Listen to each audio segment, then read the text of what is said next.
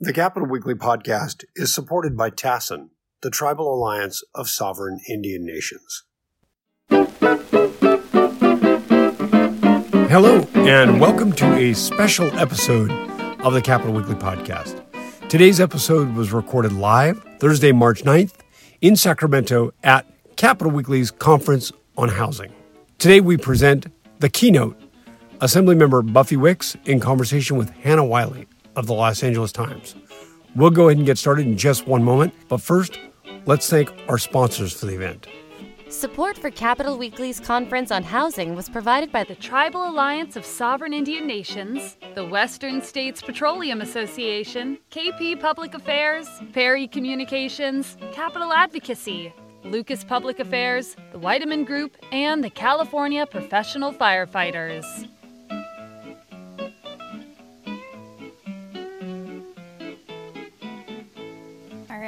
Well, thank you all for being here. Thank you, Assemblymember Wicks. I'm excited to have a conversation, as always, about housing in California. I'd like to start with, there have been a number of bills introduced this year already, a number of high-profile ones. Church housing's back, an extension or permanent extension of SB 35. We have a bill to convert office buildings to housing, some more tenant protections coming up, but as the chair of the committee that will oversee many of these bills, what are your priorities and what are your realistic priorities? Sure, good question. Thanks for having me. Thanks everyone for being here. When I got my chairmanship about, maybe a year and a half ago, there was two main focuses that I was focused on, and I think those continue to be my focus. One is streamlining and making it easier to build housing here in California. We know that we need about 3.5 million homes in the state. We know we've made it very difficult. We know that we've made conscientious policy choices decades ago that have led us to the place where we are today. And so streamlining becomes really important. Obviously, I did some of this work last year and in years prior. But how that will take shape this year for me is really helping Scott Wiener on his bills, SB 423, SB 4, and any other kind of streamlining bills that come through my committee. But those two being, in my opinion, some of the most important bills that we're going to be doing. We've seen a lot of success from SB 35, particularly on the affordable housing side. And I'm happy to talk more about all of that. I'll save it because you may be asking about that. But we also know that the bill needs fixes, and also we want to make sure that we take out the sunset so that it can continue to be an important bill that helps us to streamline for the housing that we need. So I'm putting a lot of my own sort of time and energy into helping Scott pass his bills because I think it's a really important, critical piece of the infrastructure to build the necessary housing supply that we need. So that's one major priority for me. The second one, and this is, I don't know that I'm going to be able to tackle this just this year. You asked the word realistic, I think is what you said. This may be a 2-year, maybe a 4-year endeavor, but one of the things that I think we absolutely need, and I think everyone kind of knows it's a little bit of the elephant in the room, is we desperately need ongoing funding for affordable housing. And we don't fund housing the way that we need to in this state. And this crisis has metastasized into something that is, I think, bigger than any of us had imagined. At any given night, we have, 174,000 plus or minus folks who don't have a roof over their head. We have the highest rate of unsheltered living on the streets in the country. I have students at Cal sleeping in their cars. I represent Berkeley. I don't have to tell you the magnitude of the crisis. Every time I go home, to my district or my colleagues do, it's the number one thing we get asked about. We have growing encampments at every freeway on-ramp and off-ramp, and it's simply not acceptable. And so the state hasn't, up until about 6 or 7 years ago, the state hadn't really invested in the way that it should be. I want to give enormous credit to the governor for investing at the tune of about $5 billion a year for multiple consecutive years into this issue and funding for affordable housing. But the truth of the matter is, you talk to a lot of folks in the space, we need $100+ billion a year, or sorry, not a year. Can you imagine that? $100+ billion over a sustained period of time, a decade, 2 decades, to really tackle the problem the way that we need to. And that is funds for producing affordable housing, it's funds for rental assistance, it's funds for, wraparound services for certain folks who need that. We really have to invest. And so we don't have right now in the budget really sustained ongoing funding the way that we need to. And so that is something that I'm committed to working on. It's not an easy solution, or we would have done it, because in every way you look, okay, so does that mean you're doing a set aside of the current budget? Well, look at the current budget, right? We're facing depends who you ask, $25 billion deficit. Yeah. Is it a tax increase? Also hard to do in light of, a looming recession and an inflationary period. So we're looking at different mechanisms. What could this be? What could this look like? But what I do know for sure is that we need the funds. And so for me, this year is focused on, 423, SB4, other bills of that nature, focused on the affordable housing piece. We're also working very closely with Laura Friedman and her team. And I think this is also another important part, because often the transportation housing conversations have been separate, and it's really important that they're taken together.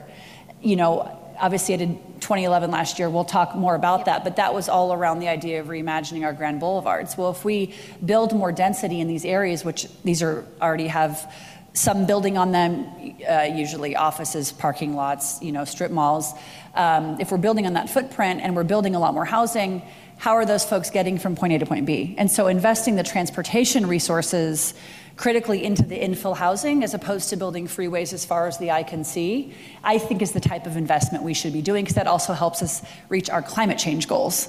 So supporting Laura in that effort to think about how we bring together the intersection of transportation funding, particularly because we have a lot of federal funds, to support the housing, the infill housing that we're looking to do. So those are some of the things that that we're working on, among many others, that I'm focused on this year. And I want to just dive right into SB 423, an extension, the permanent extension of SB 35.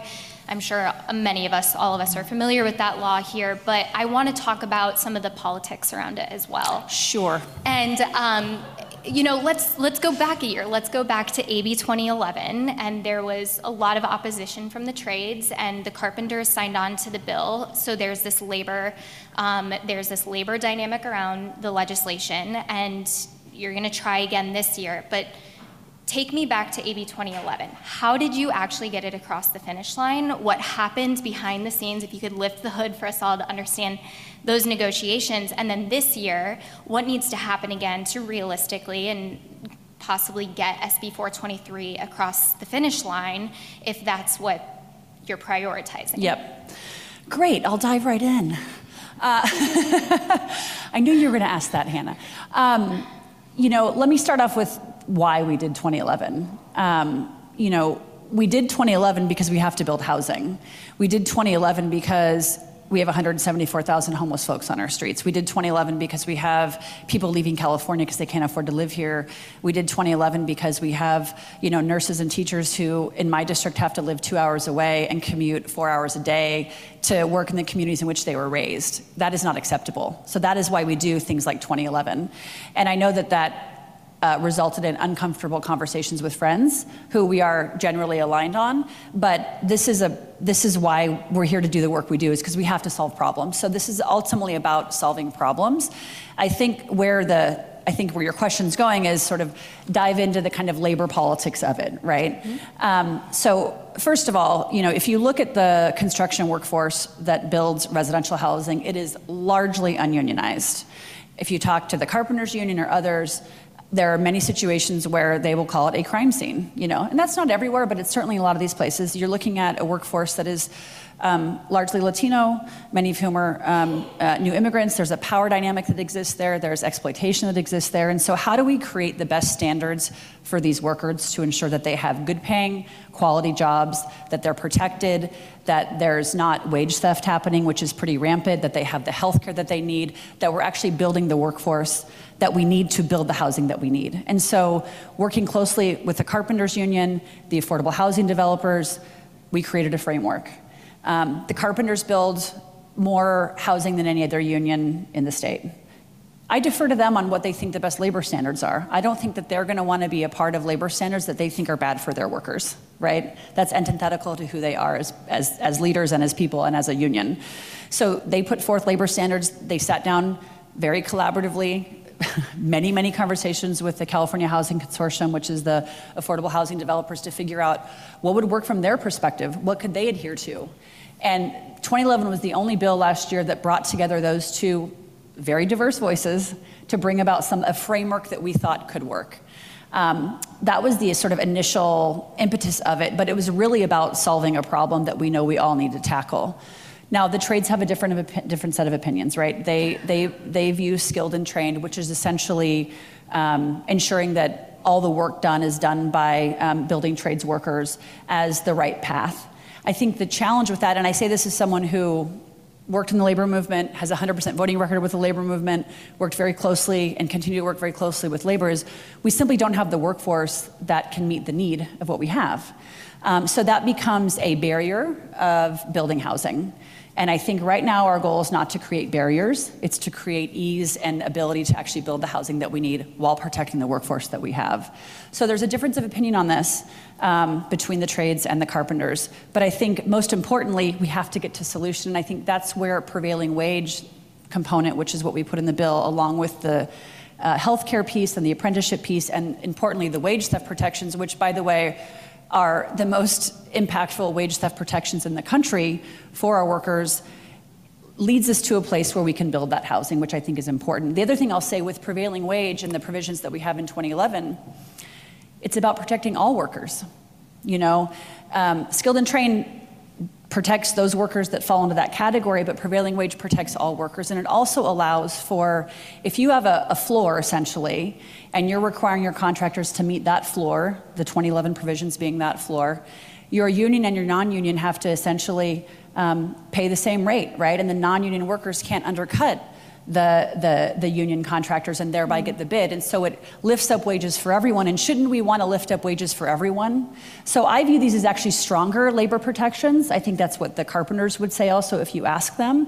I think it levels the playing field while still allowing us to build what we need to build. Now, the politics of it, which is, right. I see you nodding. Because I will say the building trades would say that these aren't strong enough protections, right? And that there needs to be stronger labor rules and protections for the workers who are going to be building the housing, and that these workers also need to be able to afford to live in the housing that they're constructing. So with these differences of opinion, you know, how do you get the trades on board with the carpenters, with the affordable housing groups to come up with a consensus bill that's going to meaningfully produce housing in California for all? Well, I mean, if you look at SB 35 as a real life example in the field of what is used more. Is it, you know, if you look at SB 35, you have a affordable housing provision that requires prevailing wage, and you have a market rate provision that requires skilled and trained. What is used more?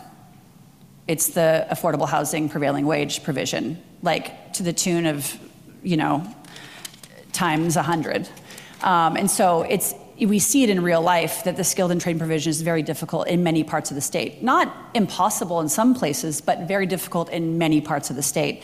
And so I am not about creating barriers to build housing. That is what is driving me, is the need to build the housing that we need.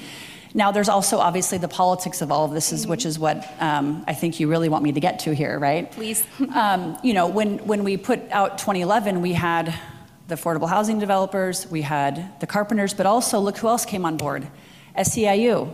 These are workers who are service workers. They are our lower income workers. Same with CSCA, the California Employees Association. Mm-hmm. Workers of color. They are some of the lower wage workers in the union sectors that we have in the state.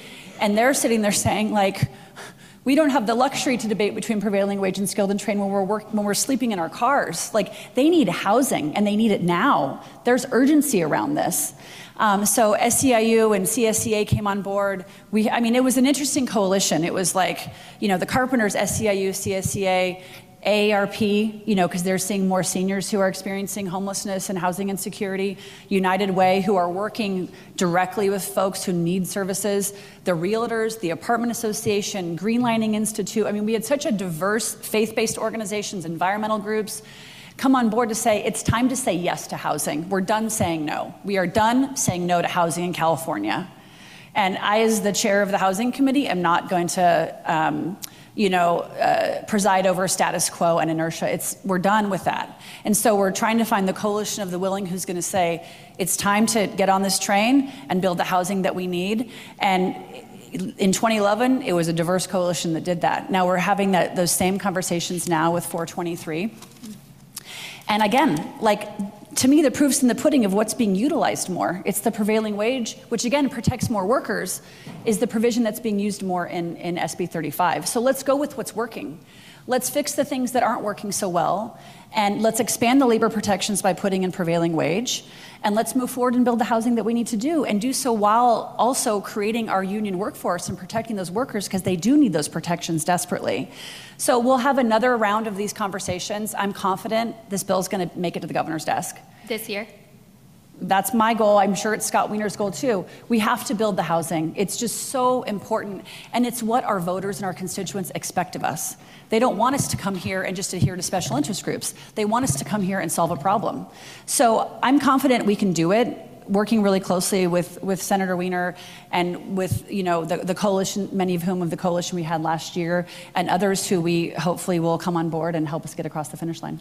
I feel like we could spend a lot more time talking about this, but for sake of time, I want to give you a moment to respond to some of the breaking news this morning that filed a story that the Department of Justice, Governor Newsom, HCD has filed a lawsuit against Huntington Beach, alleging that some of the actions that they're taking or considering violate state housing laws. So I'm wondering if you can talk about how in recent years, HCD, DOJ, these new enforcement tools at their fingertips have actually done something on the housing crisis. Have they done anything? I think it's been remarkable, the impact of enforcement and what it's meant on our communities. And the cities, and first of all, I want to say some cities have been great and have, up until I got redistricted, Emeryville got redistricted out of my district, which is a bummer because I love Emeryville.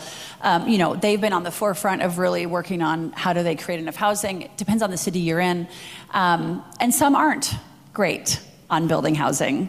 And so that's where the enforcement is really important. We need the cities to actively participate in being, again, part of the coalition of the willing who wants to build the housing. And again, some of them have been great, some of them haven't been great. I applaud DOJ and the AG on bringing about this lawsuit. I applaud the governor on bringing about stricter enforcements. I think, when you talk to folks in the know at the governor's office, their focus is enforcement. We've done a lot of work at the legislative level to give them the tools to be able to say, okay, it's time to do enforcement. I think that's exactly what we're seeing. And you're seeing cities some of whom don't want to enforce, and they're being sued. Like, this is a classic example. I mean, my understanding of the lawsuit is they're denying ADU permits, they're denying SB 9 permits.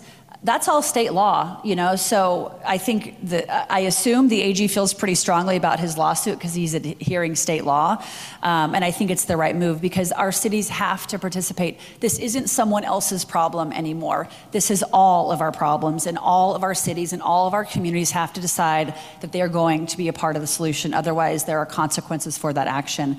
One of the consequences that we are seeing is the builder's remedy, which is a law that was passed long time ago that essentially says if cities are not adhering to their RHNA numbers and their housing element, that the builder's remedies allows developers to come in and get their permits approved quickly in these windows of time, which I think has shown cities they have to participate, they have to take this seriously. So I think what has been prior sort of a paper tiger now really has teeth.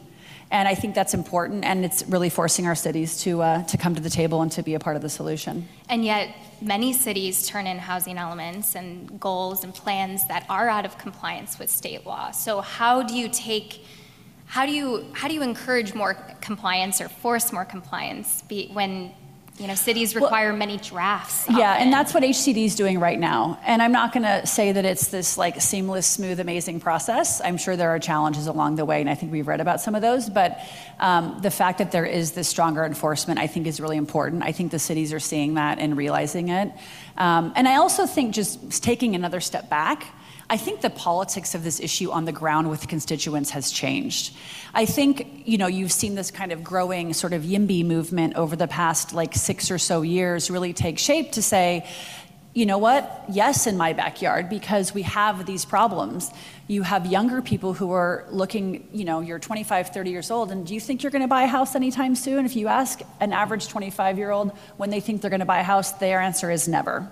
I'm going through that right now. I'm Exactly. older than 25, but yes. I feel like it's going to be never. That's exactly right. And you talk to older folks who their children want to raise their young family in the community in which they were raised, and the grandparents are like, yes, we want to be near our grandkids, and guess what? They're going somewhere else because they can't afford to live here. So I think the politics of it have changed a lot, where there is more of a demand, I think, an understanding by the electorate of, we have to do this. Like, this is really important. I think that shift is also really important, because then you have constituents who are saying, yes, build housing in our communities. And again, not everywhere, and you still get some pushback, but that's why the state law is so important. That's why the enforcement work is so important. And let's talk about another state law, CEQA.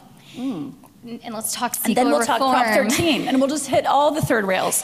I feel like for as long as I've been a reporter in California, I've been hearing murmurs of CEQA reform, and I often say, great, I will write about it when there's a bill When the that, proofs, that takes a look at CEQA and how it is being used.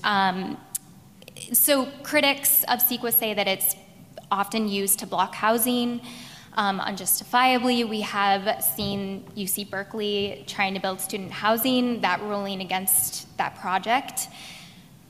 So how much of the CEQA reform conversation this year is just that, murmuring conversation? How much of it is meaningful, and there's going to be a move toward taking a look at the law? Yeah, I mean, I think you will see some CEQA reform bills this year. I think the situation in Berkeley has not served those that like CEQA, especially try to use it as a tool to block housing, has not served them well, because I think that's also really shifted the politics, because what has happened there is just absurd. I mean, CEQA is being weaponized to stop student housing. Again, I started off this talk saying I have homeless students that go to UC Berkeley, and for a reason, right? Because some organizations, community-driven organizations, have sued to stop the housing, which we desperately need. And so I do think you're going to see some CEQA reform bills. I'm working on a CEQA reform bill that's pretty surgical in nature, focused on a small piece of it. But I do think we're going to have broader conversations around, and real honest conversations around the need for CEQA reform, again, which, sometimes aren't fun, because as a Democrat who has friends with labor unions and environmental groups and everyone else, sometimes you have to have these tough conversations with friends. But that's why we get paid the big bucks here in the legislature, is to do exactly just that. And I think we are going to have some tough conversations and reality around bringing forth real substantive CEQA reform. Personally, for me, I'm working on a small bill this year, but I do want to do more expansive CEQA reform work this session, but maybe not this year. So we're looking at some stuff next year. The other thing I will say is, like, if you look at 2011, or if you look at SB 35, these are really important streamlining bills for us that cover a large part of the state. Those bypass CEQA. So, and I know that wasn't discussed a lot last year in 2011, because there was so much conversation around kind of the labor politics of the bill. But if you meet the threshold of those labor provisions, that you get to bypass CEQA and get ministerial approval. That's one way to do CEQA reform, right? Is just to say, if you meet all these provisions, you get to bypass CEQA and streamline and start building the housing. And so, the bill goes into effect in July. It's my hope that it starts to get picked up pretty quickly, but CEQA is going to be a non-issue if developers use AB 2011 and they adhere to the certain standards around the labor provisions and the healthcare and all the other pieces. So that's another way to tackle the CEQA issue, is to create legislation that just essentially bypasses. For infill development, when you're talking about building on a footprint, the way CEQA is weaponized, in my opinion, is it's terrible. Now, if you're talking about open spaces, those are places we want to have a better understanding of how we protect those. I'm a believer philosophically in, we have to build 3.5 million homes. Let's build infill. Let's invest in the public transportation we need to do there. Let's build up. Let's build on our current footprint, as opposed to let's build out towards Nevada as far as the eye can see with track homes and 8-lane freeways. That's not the answer. So again, these things are all connected. And I think CEQA serves a really important role around protecting things like those open spaces. But when you're talking about infill development, to me, it's a different conversation. I want to talk about homelessness for a moment, because it's, connected to the housing prices in California. Homelessness has increased 6% since 2020 in California. There was, of course, a thing called COVID that really exacerbated conditions in California, but the state has poured billions of dollars into homelessness. Why have we seen the increases that we have seen? Yep. And what needs to be done to hold the state accountable, to hold the legislature accountable to those billions going out the doors? Yeah, it's pretty simple. We don't have enough housing in the state. I mean, that's what underlies a lot of this problem. We don't have enough housing, so what you see happening is you have a lot of money going in, you have outreach workers, you have nonprofit organizations, providers and others who are doing outreach, getting folks into tough shed communities or temporary shelters of some kind. And then when it's time to cycle out of that, where are they going? There's nowhere to go. Like, there's no bed, there's no place for them to go, there's no place for them to live. And so that's why the building of affordable housing is so important. And the data around homelessness is fascinating. The vast majority of folks experiencing homelessness are experiencing it because they can't afford a place to live. That is the problem.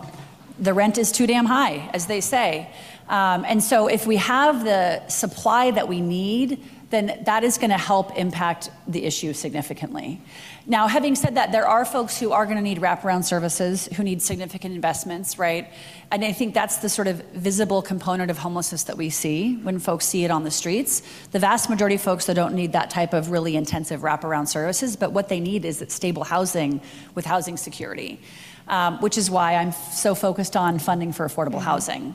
And I think with that is, money for production of housing, money for rental assistance. Rental assistance, I think, is also really important because, you save so much, regardless of if you think it's a moral issue that we have folks on the streets, which I do, but not everyone does. Fiscally, if you actually invest in rental assistance, if someone loses a job, needs $1,000 a month for a couple months to keep themselves off the streets, that is a much better return on investment than them falling into homelessness, experiencing homelessness, developing some kind of addiction or mental health issue, dealing with the criminal justice system, dealing with needing healthcare and all the other things that go in on the back end. So investing on this in the front end is critical. I absolutely agree we need accountability. And I think the accountability piece is really important because I know, or I believe, that we're going to have to go back to the voters and say we need more resources. And if we're going to do that, they're going to want to know that we spent their money wisely, that they're seeing an ROI on that investment. They want a return on the investment. And that's why, last week, I think it was last week, I had a 6-hour hearing with the chair of our Government Accountability Committee, Human Resources, and our Health Committee around where's all this money going. I will say I think the money that's gone there has been great, but it's the tip of the iceberg. We have to invest more. And we have project-ready shovel-ready projects ready to go, and there's no funding for it, right? So we know that we need an increase in funding. If we can do the streamlining and we can get the funding going, I actually believe wholeheartedly that we can solve the homelessness crisis in the state of California. That might sound crazy. I don't think it's going to happen overnight, but I think if we do a real investment and we do the streamlining stuff we need to do and do a real investment, I think we can solve this problem in 10 years. And that is a long time for someone who's on the street, but if we can start ticking away at it and building the housing that we need to do and forcing the communities to ensure that they're allowing for the building to take place and we invest in it the way we need to, I think we can solve it. And I said this in the hearing last week, which was, of course, the thing the press picked up on. I said, we've sent people to the moon, we can solve homelessness in California. It's true. I do actually believe we can do this. And before we move on to the audience questions, I have so many other housing questions, of course, but one thing that I did want to get to, kind of a fun question here, is have you endorsed anybody in the Senate race to replace Senator Dianne Feinstein? I have actually endorsed. I did a double endorsement of Congresswoman Lee and Congresswoman Katie Porter, both of whom I think would be amazing. Tell me a little bit about that double endorsement. Sure. Congresswoman Lee is an icon. She's that no vote on the war was I think, very symbolic and significant. I think she's been a leader. I think she's a progressive leader. I think she'd make an amazing senator. She's also my member of Congress, and so I have a special relationship with her and think she'd be great. I've also known Katie Porter for a long time. I think she's a fighter. She's won in a tough district. So that kind of like fighting spirit, I think, is going to be really important. I think she's good on a lot of issues that I care about as well. And so I think both of them would be just amazing leaders. I think we have a sort of a abundance of riches here in California in this race. But in my opinion, I think Katie and Barbara would be our strongest leaders, and I'd love to see either one of them in the Senate. Okay. Well, thank you for this initial question in Q&A. I think we might have some questions from the audience, possibly. Sigrid Bothan with Capital Weekly. I've been covering mental health and related issues for many publications, including Capital Weekly. And the issue of accountability that you've raised here, there really is very little accountability for the spending. They're spending, streams coming from all over, and the lack of data collection. Mm-hmm. What is the state, or what are you doing in the legislature to rectify that? Susan Eggman has a bill in the Senate which would create a bed registry, which seems, a very minor thing that has not been done. The CARE Act does require more accountability than previous laws. So where do you think we are on the accountability factor? Well, I think exactly what you just said is the reason why we had our first oversight hearing on that last week, right? And that hearing was put together, again, it was our Government Accountability Committee, Housing, Human Resources, and Health, all around this question around kind of the intersection of housing and mental health, which is often where the homelessness conversation lies. And I think it was probably the first time that those four committees had ever gotten together to do a hearing. In that hearing, it was a 6-hour hearing, and we had the first panel was Secretary Ghali and Secretary Castro Ramirez talking about the Interagency Council, which was developed a couple years ago, looking at how are the agencies working together to make sure that they are actually coordinating their resources. We had actually scheduled that panel to be about 30 minutes, and it was 2 hours because we had so many questions around we're investing these resources, and one of the main roles for the legislature is to hold the governor accountable, right, and these funds. And I think it was very illuminating and understanding kind of I'll say this. One, the state is newer into the idea around this is really our problem now. It has been, I think, more seen as a county or a city issue for a long time, at least on the housing front. And so the idea that the state is more involved in trying to be part of the solution of the housing crisis, I think, is a newer sort of phenomenon or I think, understanding. I think, again, it's in part because the politics have changed on it where people are demanding it more. But I think that hearing is a step in the right direction. I think asking continued questions. I think we have to have a better understanding of the counties run a lot of the behavioral health resources, right? Understanding where that money is going, what are the counties doing with it? The other challenge we have is often in many counties, the counties and the cities don't get along. And so there becomes difficulty in terms of managing a lot of this stuff. So you're asking the right questions, and I think it's incumbent upon us to figure out the right solutions and to bring about more accountability. Susan Eggman has done a tremendous job in this space. I think will continue to do so. She's, it's a bummer we're losing her because she's been such a leader in this. And I think coming from her background as a social worker has I think a really intuitive, unique understanding as a lawmaker as to where the disconnect happens. So I think all that stuff is really important to continue to have more accountability. Well, I'll ask you one. Touched on it briefly. Maybe we'll go on it a little bit more, because this is not an issue specific just to California. We see this all of the housing issues, a United States issue. And really at the heart of a lot of that is the whole NIMBY issue. Mm-hmm. And you talked about that a little bit. Yep. How do you overcome that? Because I think we're in a time we're so polarized, people can't agree that today is Thursday. So how do you get past all of these objections that people say, yes, I want to get all these homeless people off the street, but I don't want them in my neighborhood. Right? Because that seems to be as big a challenge as anything to do with legislation or government fiat, what have you. It's overcoming the hearts and minds issue with Yeah. the communities. Where are we with that? Yeah, it's a good question. I mean, I even sort of think about, like, when I ran in 2017, 2018, I represent Berkeley. Berkeley was where single-family zoning was created about 100 years ago, and it was created as an exclusionary kind of redlining, and it then became the model for all these other places to do the same thing. And that's the city I represent. Now, obviously, that was 100 years ago, very different, but one could argue that the single-family zoning, sort of its origins are exactly just that, right? It's very exclusionary in nature. And I ran on a pretty kind of pro-housing agenda, which at the time was like more controversial, which now is not as much. And I think why that changes, how, I use that as an example. The NIMBYism still exists, but I think that the need for the solution and the need to solve the problem is outweighing the NIMBYism. And I think that's what lawmakers are seeing. We have to fix this problem. It's the number one issue. If you poll right now, it's like housing and homelessness. And climate change, obviously, that's another big issue people care about. But in their kind of day-to-day life, it's housing affordability, housing insecurity, homelessness. And it's been like that for a decade.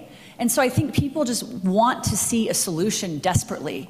They want to be able to drive down the street and not see homeless folks. They want to be able to, know that they're not going to lose their place. They want to be able to know that if they lose their job, like, they can get on their feet. It can take them a couple months and they're going to be fine. They want to know that their kids live in a safe neighborhood. Like, people want this so desperately. And so I think that is outweighing the sort of NIMBYism. The other thing is, like, when you look at the NIMBYism, it tends to be the same folks coming to the Tuesday city council meetings kind of over and over again. And I think with the birth of this sort of YIMBY movement, there's a counterbalance to that now that there hasn't been in years prior, which I think is also really important. And I look at that even in my own political career, where, like, I had this sort of nascent kind of YIMBY group who was kind of being created when I was running, and we kind of grew up together a little bit, where I was kind of out there on this issue in a way that was maybe politically vulnerable, and they were growing. And now it's like very, like, normal to say, yes, we need to build housing. Now I say it on the floor of the assembly like every week, to anyone who will listen to me. So I think just the politics have shifted on it. It still exists, but I do think the politics have shifted on it. Do we have time for one more question? Sure. So I do have a question from our remote viewers, and it's about AB 309, which is a social housing bill. The person who posted this noted that you're not listed as a sponsor on that, and just wondered if you could comment about that bill and social housing maybe in general. Sure, yeah. And that'll be our last question. Thank you. Yeah, so as a general rule of thumb, I usually don't co-sponsor bills until they make it outside of my committee, because the bills all have to come through and we have to make changes, and it makes it easier for us to do that. Generally now, 423 I'm on board because I'm making that a priority, this bill. I also started the Select Committee on Social Housing, and so I'm a big supporter of the concept and thinking through how we can create more publicly subsidized housing for folks that need it. I'm on the Select Committee again this year. So the bill will come through my committee. We're probably going to make some changes to it, but in concept, I support the concept, and I'm excited, looking forward to having more conversations in committee about the bill. Actually, sorry, I know I said that was the last question, but earlier on the last panel, they talked about Article 34, which has pretty strict limits on that. That is now on the ballot for 2024. Do you have a sense of whether or not that would pass? I don't. We will see. I'm curious to also see just what the ballot looks like across the board. I think, I've introduced a housing bond. We're looking at what, there's also, I know, ACA 1, which I think is, I think it's ACA 1 is the number, to bring down the voter threshold to support housing and other local bonds. So I think there's going to be a number of things. And so I think we'll see, what the ballot looks like writ large.